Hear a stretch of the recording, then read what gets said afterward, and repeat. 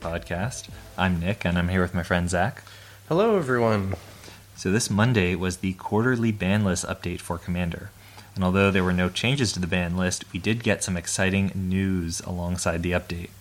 So Sheldon Maneri announced the creation of the Commander Advisory Group, which is a new body made up of prominent members of the Commander community. This group is going to advise the Rules Committee on important decisions about the format. And before we launch into our discussion about the group's members and its potential impact, we want to take a minute to talk about how you viewers can support the news and analysis that we provide for Commander. Commander Theory recently launched its Patreon page, which means that all of you listeners can now start directly supporting the show and get access to some sweet rewards. For as little as $1 a month, you can become a patron and vote on what sort of content you'd like to see and get a shout out in the show's credits. If you're willing to give a little bit more, you can hang out with us on Google Hangouts, get one-on-one deck advice, get your questions answered on the podcast, and more. So check us out at patreon.com/commandertheory and become a patron today. If you're on a tight budget and can't commit to becoming a patron, you can still help us out by giving us a review on Apple Podcasts or Stitcher. It helps other potential listeners find us so we can grow our listener base and invest more time and money into the podcast.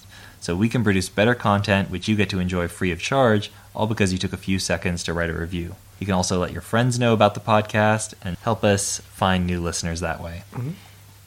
So, the Commander Advisory Group. According to Sheldon Maneri, the role of the advisory group is to provide feedback on topics suggested by the Rules Committee and raise issues that they believe need attention. The Commander Advisory Group is currently composed of 6 members. You want to read those out for us? Some of these will probably be familiar to you guys. So the first one's Adam Styborski, or Stibbs sometimes he's called, a longtime Commander content producer, had a fair number of articles on the Mothership. I think he had like an article series where I think he wrote Serious Fun for a while. Yeah, for a little while. There's Charlotte Sable, a level 3 judge who's been providing rules advice to the community for several years. She has an Ask a Judge blog on Tumblr. Magicjudge.tumblr.com. Yep. Josh Lee Kwai, the host of The Command Zone and creator of Game Nights and Extra Turns. I think like the most recognizable. Yeah. On the list. And then Rachel Agnes, a writer for Channel Fireball, a Twitch streamer whose views on Commander are kind of through like a Spike's perspective. Yeah, I think she's definitely got like a more competitive mindset. Yeah. A lot less on the fun side of the spectrum and more about like, well, what actually helps works. you win the game. Yeah. There's Ron Foster. He is credited with kind of making Commander popular in Japan. We'll talk a little bit more about him, but we don't know as much about him as the other guys. Mm-hmm. And then Shivam Bhatt is the co-host of the Commander and podcast. But yeah, that's the group. Let's dive a little bit deeper into what we know about these people. Adam Styborski, he's done some good things for the format. He's promoted awareness by writing about Commander on a couple different venues, including the Mothership. Yeah. Sheldon Maneri actually recently wrote an article on Star City Games clarifying how he views the members of the advisory group and also what his hopes are for the advisory group. Yeah. So according to Sheldon Maneri in this article, Adam's preferred style of play is probably the closest of the Commander Advisory Group to Sheldon's. Yeah. So that's an interesting piece of information that we'll unpack a bit more later. Yeah, definitely. What about Charlotte? Yeah, so Charlotte, through her blog, has given a lot to the community. She is a level 3 judge, so she donates her time to help players learn the rules, as well as like in her off time when she's running the blog. She seems like she could be a like really valuable member of the advisory group because she knows so much about the rules and can kind of offer a perspective through like a judge's eyes. Josh Lee Kwai, he has great knowledge of the format and has done a lot to promote it. I think that more than anyone else, probably, he's made Commander really watchable. Yeah. His videos, like the production quality is so high. He's such a perfectionist when it comes to like making it really pop and move and like just have great flow. I think he's a real craftsman, and I think he also has some good ideas for making Commander more watchable and bringing it to a larger audience. Yeah. And we'll get more into that in a moment. And then, so Rachel Agnes, I've been following her for a long time just because of her articles on Channel, Fireball, and Vintage Super League. If anyone has ever watched that, it's pretty entertaining. But her perspective on Commander, I think I agree with a lot. I think me and Nick both do. And I think you need like a few people like her in the advisory group to talk about the real politic of Commander. Like, if you're going to twist the knobs all the way to 11, what happens to the format? Exactly. Like, set aside maybe like what people hope the format will be, Yeah. and look at like The reality, and especially where the incentives are. Yeah. Like, what is the correct thing to do, regardless of like, I just want to have fun with my bros. Like, and what I'm hoping is that she'll bring that sort of perspective to like designing the format. Like, Yeah. can we design the format so that the fun thing is like often the correct thing, or can Yeah. we align those a little bit more? Yeah, exactly. And so that's kind of the thing I think we're both interested in, is if she's thinking of like tinkering with some of the more like competitive aspects of the format, and I guess we'll see kind of as things move on. Mm-hmm. Ron Foster, we know very little about him. Yeah. He's kind of a big question mark. He doesn't produce much Commander content. It seems like the main way he interacts with the online community is through his Twitter feed, and that's largely in Japanese. Yeah, that was the first place I went, and it was not super helpful. What's interesting is that he does have a close relationship with Sheldon Maneri. They've got a relationship that goes back really far. Yeah, and I think that's an interesting kind of thing about him. Like, though we don't know much about him, he's kind of been an insider with the Rules Committee for a long time. They've Yeah. known him for a long time.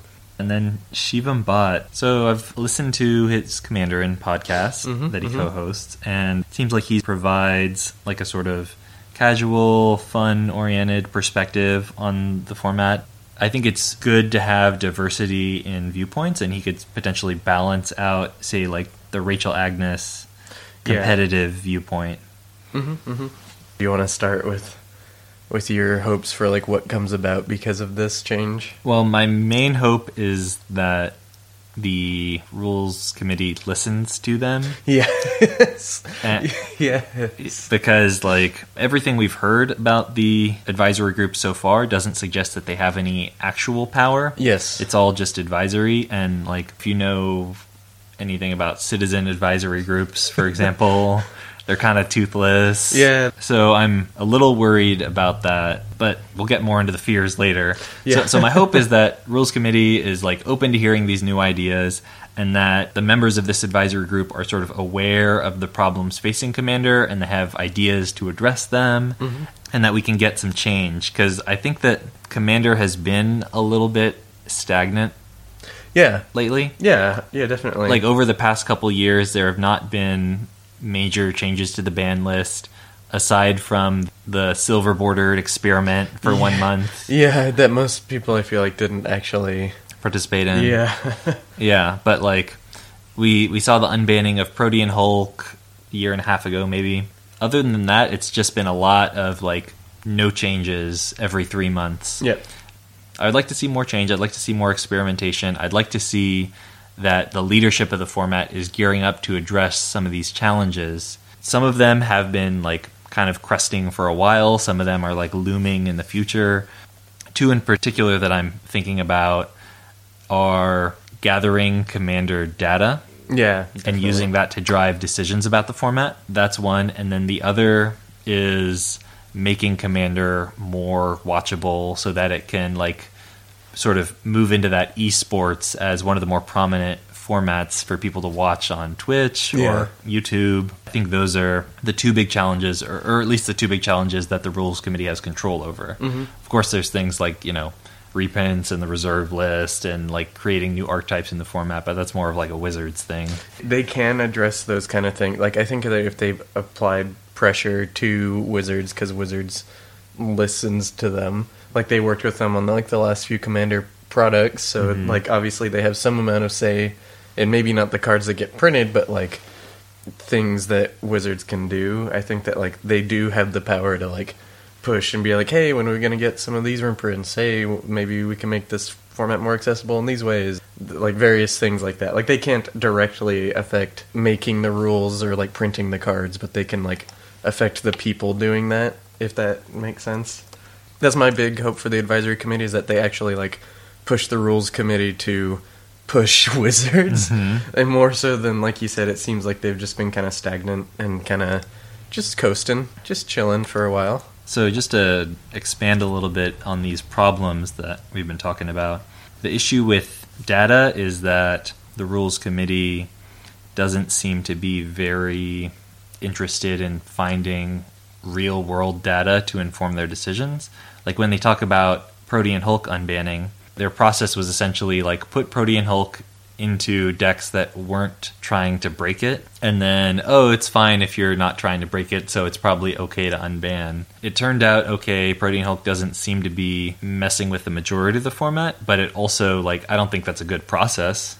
I think it could have turned out very badly. Yeah, it could have gone horribly. So I'd really like to see them partner with Wizards to collect Magic Online data about Commander. Also, like, they could look at EDHREC data just to see how people are building around the format. Yeah. And one thing that's really interesting about Magic Online that I think would be really valuable for them, just information for them to know, is Magic Online is not affected by the same price constraints that Paper Magic is. Yeah. Like, the reserve list is not a thing. I think there's only 20 cards on Magic Online that are currently worth more than $20. Yeah. Or 20 ticks. 20 tickets, yeah. That's a constraint on real-life Magic that doesn't exist over there. So we can see what the format would look like, say, if the reserve list didn't exist. Yeah. Or just, like, what the format looks like when you remove price barriers, how do people build it? Yeah. And I think that tells you a lot about, like, the Commander community and how they're building decks. Because maybe if price weren't a concern, then a lot more people would be running Survival of the Fittest. Or a lot more people would be running Craterhoof Behemoth. Yeah. And then you know, like, okay, Craterhoof, maybe that's not a problem now, maybe it's not as horribly ubiquitous, but what if it gets, like, printed at rare in a new set? What if it's really just an issue of price and constraint?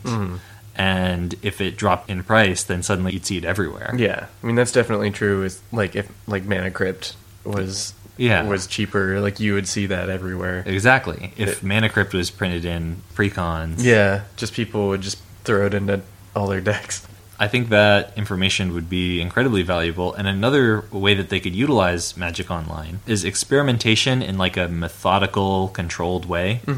They've, like, done a lot of armchair philosophizing about, like, if you were to unban Painter Servant, this would happen. Yeah. I don't think all of those ideas are super based in reality, and they have the tools to test them.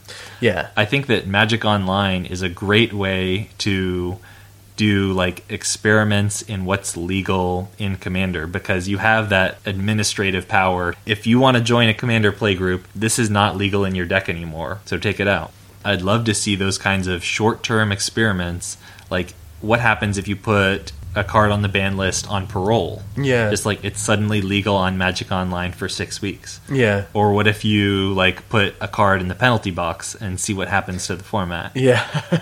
They talk about, like, how much data they can collect from Magic Online. Why aren't we partnering to make use of it? Yeah, I think that's the biggest gripe I've had about the Rules Committee maintaining control of the format over Wizards is just, like, I would hope and dream that they're communicating in some way about any of that, but it doesn't seem like they are. So I would really, exactly like you said, hope that these data points can get to these people who literally control the format. And if it's not getting to these people, why? And why aren't they demanding it? Like, why aren't they asking for it? One thing that Wizards said recently that, like, really made me think, oh my god, like, why aren't they in control of the format? Yeah. When they were discussing the recent banning in Modern, their decisions are so clearly, like, data-driven and, like, explained in a way that's like, okay, I understand your perspective. Even if I didn't agree with it, which, like, I don't care about Modern. I don't have a horse in that race. But even if you didn't agree with it, you can really understand their argument. And you can argue about, like, the validity of their methodology, but there clearly is a method. Yeah. Whereas that's not the case with decisions banning Commander. Yeah. but I'm getting away from the point. 2 sentences in this banned and restricted announcement that I thought were really, really important were, when we examine the effect of powerful cards, we consider whether they are increasing or decreasing the number of viable decks in the environment. In the current state of the metagame, the build-around nature of Ancient Stirring supports decks that look very different from a simple collection of the strongest rate cards and that otherwise may not exist. So from this statement, it's clear that they are trying to maximize the number of viable archetypes. When they tinker with the format, they want that to be optimized. Yeah. And I don't know if the rules committee is trying to do that. No. Like, currently, that is my goal for Commander, and we talk about it all the time, about how important it is to have a lot of viable options in Commander, and that's why, like, we love it when we see new designs that open up new archetypes, or when we get, like, weird cards that only go in specific archetypes. And why I complain so much about good stuff. Like, Wizards, when they talk about the format, they don't want to support decks that are just simple collections of the strongest rate cards. Yeah. Or good stuff. And I don't want that for Commander either. Yeah. But I don't know if the current rules committee, like, thinks in that same way.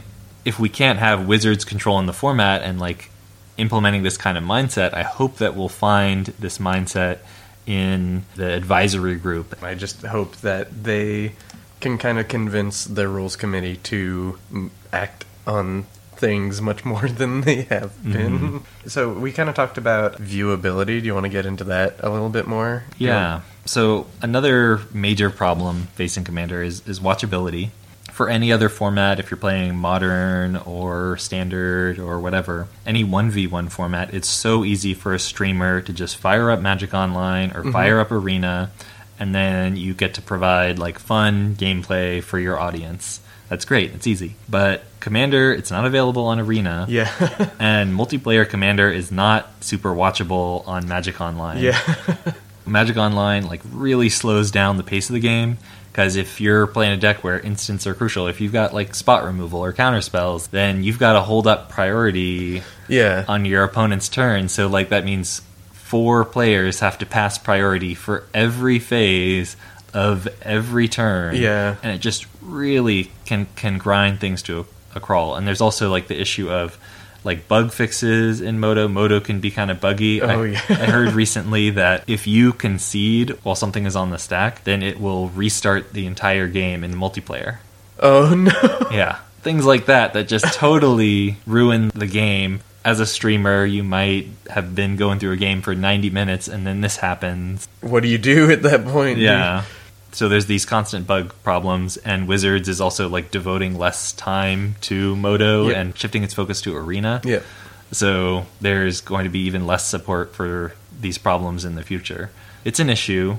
There are people like Josh Lee Kwai who are trying to solve this problem, and I'm so happy that he's on the advisory group. Yeah, me too. But it's a challenge that the rules committee, they haven't made any, like, major changes to try to solve this. They've recognized it. Like, Scott Larrabee talked about, like, what his upcoming priorities were, where he hinted at the formation of the advisory group and talked about how, like, capitalizing on streaming and Twitch should be a priority for them going forward. But I think they're a little bit late to the game, and the rules committee doesn't really have the expertise to solve this problem. I think that is one of the major reasons why, like, Josh Lee Kwai was picked in particular, is because, like, they are kind of coming around and realizing, oh, this would be better if it was watchable. Oh, we don't know what we're doing. Oh, that guy knows what he's doing. Because, like, if you have watched any of, like, the Game Nights or Command Zone videos, like, they're so well edited, and, like, they're so smooth, and, like, you're actually interested to watch this game, at least for now, until we get a platform, a digital platform like Arena, or something in the future that can handle multiplayer well enough. I think it kind of has to be a live game. That's one of the things that Josh has capitalized on in his editing, is, like, he can zoom in on players' faces, he can kind of riff on the energy of the room and stuff like that. And I think that that is something particular to Commander that I think that people can push forward, is the fact that it's a bunch of people in a room together. That's one of the things that Commander has over every other format, is that you're getting together with your friends. So I think, like, these videos that they're making, where it's all these people in a room, like, ribbing each other, like, joking, like, playing this game together, like, that's a benefit, especially to, like, a visual medium that they're looking for.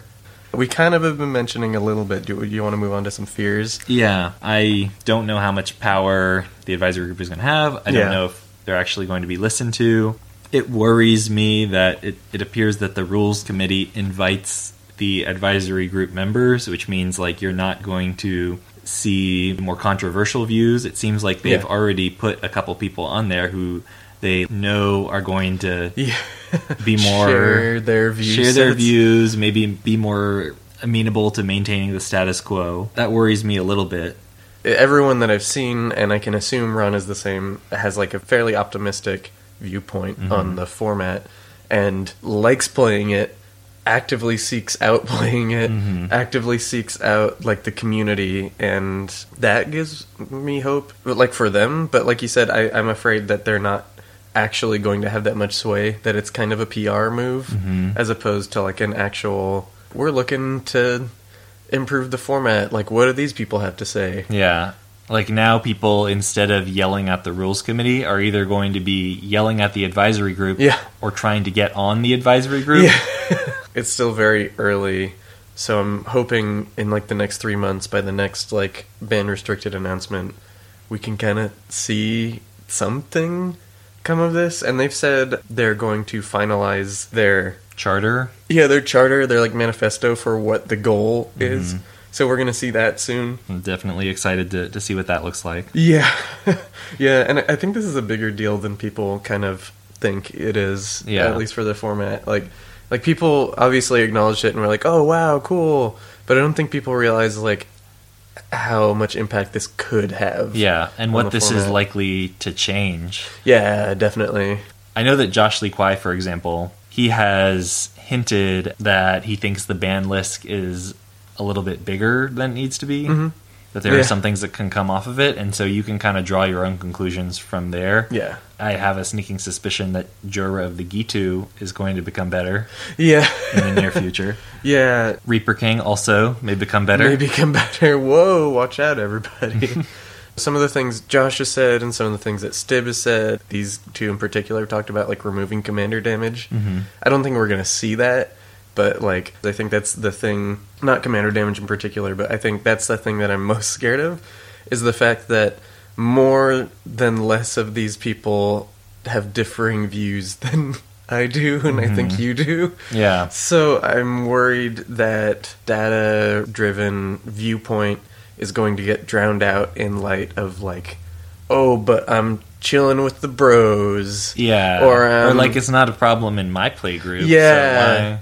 Yeah, stuff like that. The thing that I think is my greatest hope for this is that we figure out what the ban list is for, we figure out kind of like how to make the format better, and the thing I'm most afraid of is that like these people will actively push the format into like a hyper casual kind of like anarchy, whatever goes kind of place where like whoever talked last is correct. Yeah, exactly. Yeah. As opposed to like, no, let's look at this data, let's try and get data from Moto, let's try and get as many people to talk to as possible, like see anecdotal evidence, compare it to what we know is true, more evidence, which is I think the best way to make your decisions on a format. Again, like Wizards has shown they can do that, so I would like to see the rules committee do the same, and the advisory. Take a page out of their book. Exactly, yeah. I think that if the advisory group can do that, then we're okay, but I think it's good that there are a wide variety of perspectives present on the advisory group. I think it's important that you have different people bringing different skill sets. Yeah. So, for example, like I would trust Charlotte to present rules knowledge and use that to inform the discussions that are taking place. Yeah. I would trust Josh Lee Kwai to talk about how to make Commander work better for like a viewing media. for the viewers for that kind of experience. And I would trust Rachel Agnes to like present the competitive perspective and also to talk about what it's like as a streamer. Yeah. Oh yeah. But I don't know if every perspective is equally valuable. If we know now that some of these people are like friends and or agree with some of the rules committee members themselves. Yeah. I feel like that makes it really easy for the rules committee to go like, oh, well, that person agrees with me, so I don't need to do this, so I'll do this, so whatever, like, justification. Yeah, given the fact that, like, the rules committee still has all the decision-making power, as I understand it. Yeah. I don't think they need to stack the advisory group with people who they know and agree with. But again, we're going to get more information in the coming months. We'll get to see this charter, and we'll see if changes start being made. We can probably assume that it's because of the input of this advisory group. Yeah, I think the most immediate place we'll see any change, if there is some, is going to be in regards to the ban list. I think that's the easiest place that these people can influence. That's kind of like stroke of a pen. Exactly. You send, don't have to... Yeah, you send like a Skype message to Sheldon, like, hey, about that painter servant, and he goes, oh, okay. I think the larger, kind of maybe more community-based changes are the ones that are going to take time, I think, so... I want to just briefly revisit the subject of commander damage. Oh, yeah. I can see sort of both sides of the argument. Mm-hmm. I think that commander damage was implemented at the very beginning of the format as a way to control infinite life combos, but we don't really see infinite life combos in the format these days. That's not anymore. That's not an issue. So, like, the problem that commander damage was introduced to solve is no longer relevant, and it does create a lot of busy work. It's like, so I've taken 2 damage from your commander, and when he stole your commander, you hit me with it. So that's like a separate number I got to keep track of. And then your commander dealt me this. And a lot of times it doesn't even matter. Yeah. Like that Timna is not going to deal 21 commander damage. Yeah, unless you hatred. The current philosophy in R&D is don't make players keep track of things that don't matter. That's why, like, if you're putting a bunch of cards on the bottom of your library, they make you do it in a random order these days. Yeah. So that you don't have to think like, oh man, in 20 turns, I might draw this card first, so I should put that one, and then that one, and then that one. It's like, no, it probably won't matter. Same for commander damage. It probably doesn't matter. Yeah, and that, again, that's a data-driven point that they found, is that people were spending a lot of time on Moto, like, organizing the 4 out of 5 cards they didn't pick so that it was like maximum value when they put them on the bottom, and then they never saw those cards the rest of the game, and that was something they went like, oh, we don't need to do this, and got rid of it. Yeah, I do see the other side of the argument though. Like, Voltron is an archetype, although we have some data to suggest it's not a very good one. But almost any commander can be built as Voltron. So it might potentially reduce the amount of archetypes in the format. But you could also like make the argument of, does it reduce the number of viable archetypes in the format? No, there are very few, I think, good Voltron commanders. So I have seen so many times someone show up from the play group with like, oh yeah, I made so-and-so. And you're like, oh, cool. And then they start playing and you go, Is that Voltron? Did you do Blue Braids Voltron? Like, what are you doing? Like, stuff like that. So, hopefully, as the months progress, we'll start getting more of these discussions, talking about commander damage, talking about ban lists, talking about like who the ban list is for. Please, I want to know. But it is very exciting. It was an exciting development to potentially see more transparency, more energy, more new ideas with regards to how Commander is designed and administered.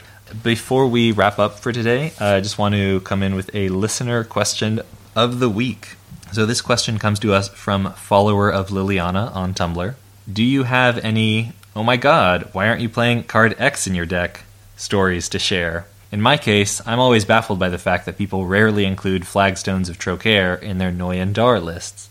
I think we had a ton of these when we did our EDH Rec deep dive. Yeah, there is a bunch of different lists where we would look and go, wait, what? Like, why aren't you doing X or Y or something like that? Yeah, so if you want dozens of examples, I would suggest re-listening to those 6 episodes. Yeah. But one that sticks out to me was the lack of Spreading Plague anywhere on the EDH Rec page for Erebos. So Erebos is an indestructible enchantment creature, and for those who don't know it, Spreading Plague is 4 and a black for an enchantment.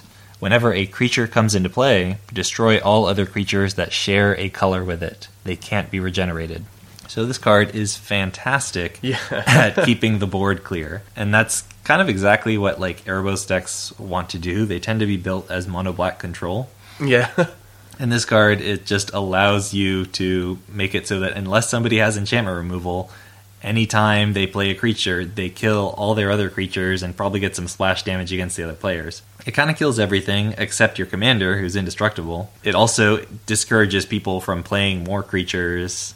So it's really powerful tool for mono black, but we didn't see it anywhere. Yeah, I think it's a strong card that can be played in a few different controlling lists. I think obviously any black commander that's indestructible, any black commander that doesn't care about dying, so like Skullbreaker, Yeah. is pretty good because not only do you get rid of all the green and black blockers, you like don't really care if you play me, stuff like that. So I think there's a few different places for this card, and I do think it should be played more.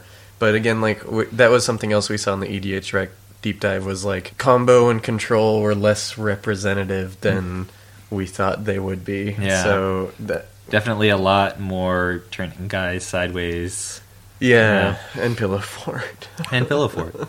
There's one other thing I want to mention. Yeah, Just yeah. that in addition to some cases of like, man, why is nobody running this card? It's so good in this deck. There were also some examples where, why are they running this strategy with this commander? For example, Phoenix. Yeah. Phoenix was definitely one where we looked and went, wait, why? Yeah. Why are you doing this? So like with Phoenix, a lot of people were running it as a way to mill their opponents out, but it's actually much better as a commander if you're trying to mill yourself out. Yeah. Trying to mill 100 cards is a whole lot easier than milling 300 cards. And then once you've milled your entire library, you're going to hit your Nexus of Fate, and then your only card in your library is Nexus of Fate, and you can just take infinite turns. Mill everybody out. Yeah, and then you can start milling. Yeah. But the fact that Nexus of Fate wasn't in the deck, the fact that self-mill didn't seem to be a priority, despite the fact that it was so powerful and good and hard to disrupt, very surprising. Yeah, I think mill as a tool for yourself is a lot better most of the time than just like trying to traumatize someone to death. Yeah. That one definitely stood out. But again, just go ahead and check out those EDH Rec episodes. They have a lot of examples like this. We went through dozens and dozens of commanders. I still can't get over Corona. God Tribal is not something I thought I would see ever. And the funny thing is, like, there's another 5-color commander that works way better for God Tribal. Like, just play Child of Alora. All my gods are indestructible anyway. What do I care? The lands don't blow up. The guys don't blow up. This was a great question. I think that this is something that does happen fairly often, where someone will sit down at a table and you go, huh. There's often cases where there's just some piece of tech that isn't popularized. And, well, that's what we try to do on this podcast, is let people know about them. Yeah, for sure. That wraps it up for this week. I want to give a quick thank you to our Patreon patrons. They are Bradley Pullen, Gustav Nyland, Ryan White-King, Mark Tranquilli, and Eamon Schofield. If you want to become a patron, you can go to patreon.com/commandertheory, and we have options from as low as $1 a month. So check it out, and thank you for listening. Thanks for listening. If you want to get in touch with me, I am at Commander Theory on Twitter and Tumblr. If you want to reach Zach, he is at Fat Bartleby on Twitter and Tumblr. The opening song is Lincoln Continental by Entropy, and you can check him out on SoundCloud. We'll talk to you guys next time.